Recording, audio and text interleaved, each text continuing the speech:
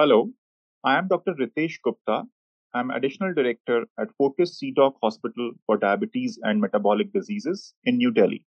And I'm going to talk about an important topic called hypoglycemia, which all patients with diabetes should be aware of.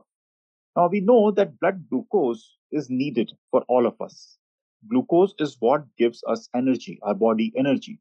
But we, as patients of diabetes, we and you have taken medicines, and those medicines can sometimes cause abnormally low level of blood sugar, and that can impair your body's ability to function properly. Now, this condition is called hypoglycemia. So, if your blood glucose is below 70 milligrams per deciliter, it is called hypoglycemia or low blood sugar. And why is it a problem? Because your brain needs a constant, steady supply of glucose. Brain cannot store or manufacture its own energy. So, in the event the blood glucose level drops, the brain can be affected by hypoglycemia. Now, some of the symptoms which one may experience while having hypoglycemia are maybe headache, confusion, some restlessness, as it is called khabrahat, some unusual behavior, something feeling very uneasy, or there may be sometimes trembling of hands, tremors of hands.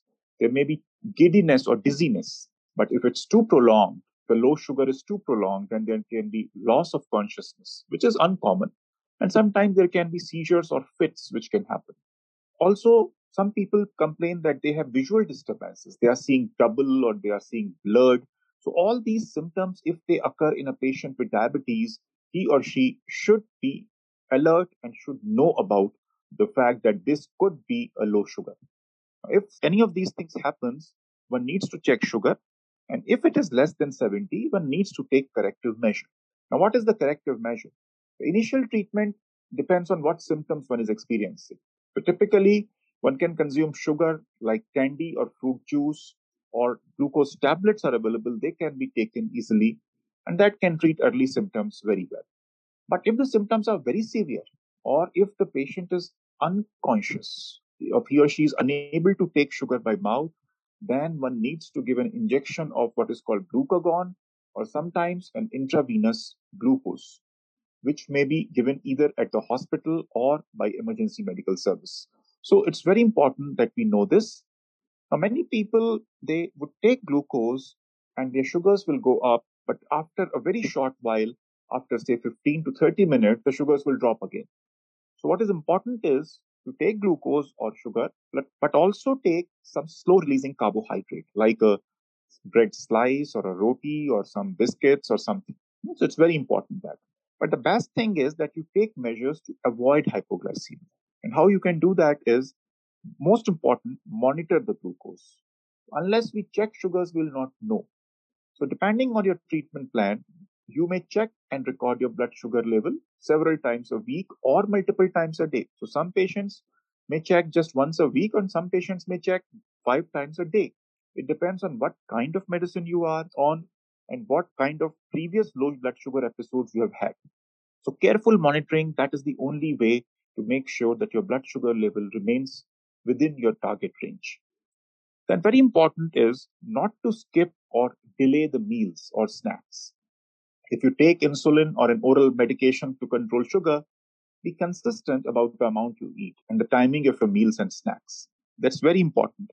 Especially what we have observed is that the bedtime snack is very important. So you have your dinner, but before going to bed, one needs to take something, maybe a cup of milk or some almonds or walnut or something, which can prevent low sugar from happening at night when you are sleeping, which is dangerous. Then medication should be taken carefully. Be sure you are taking the right amount of medicine. Do not miscalculate the dose. Suppose you are on insulin, you need to take the same amount of insulin. And also, you need to adjust your medication based on your blood sugars. And that has to be told by your doctor as to how much insulin to reduce or increase depending on your blood sugars. So that is very important. And also, one needs to adjust the medication in case of physical activity. If there is an additional physical activity or exercise, then depending on the blood sugar results and the type and length of activity, one may need to increase or decrease medication. And also, one needs to record when all have you had low blood sugars. So when you go to the doctor, you need to go and tell them that you've had episodes of low blood sugar at this particular time. Suppose you have a tendency to have low sugars before lunch, maybe at 1 p.m. Then the doctor will know that this is what is happening, and the doctor can then advise you about reducing the dose or adding a snack there or doing something like that. And also, very important, that every person with diabetes who's on insulin or oral medication should carry a tag, a diabetes identification, some form of identification, so that in an emergency, others will know that you have diabetes and they can take the corrective measures. In fact, the advice about low blood sugars or hypoglycemia should also be mentioned that if there is low sugar, this is what needs to be done. So if we take all these measures, we can prevent a catastrophe, we can have a healthy life. Because one thing is that if the sugar is low, there can be immediate danger to life. That is one thing. The other is that if the sugar is not very low, but sugar is somewhat low, say 65, 70, chronically, especially in people who are old, that can impair their mental capabilities, that can impair their judgment, that can even impair their walking and gait and everything, and that may make them more prone to fall and subsequent injuries and all kinds of complications. So the best is to avoid hypoglycemia, to be aware about hypoglycemia, and to treat it if it happens. But after treating it, you need to contact your physician for adjustment of your medication. So I think this is what I wanted to talk about hypoglycemia. I hope all of you have understood. Thank you.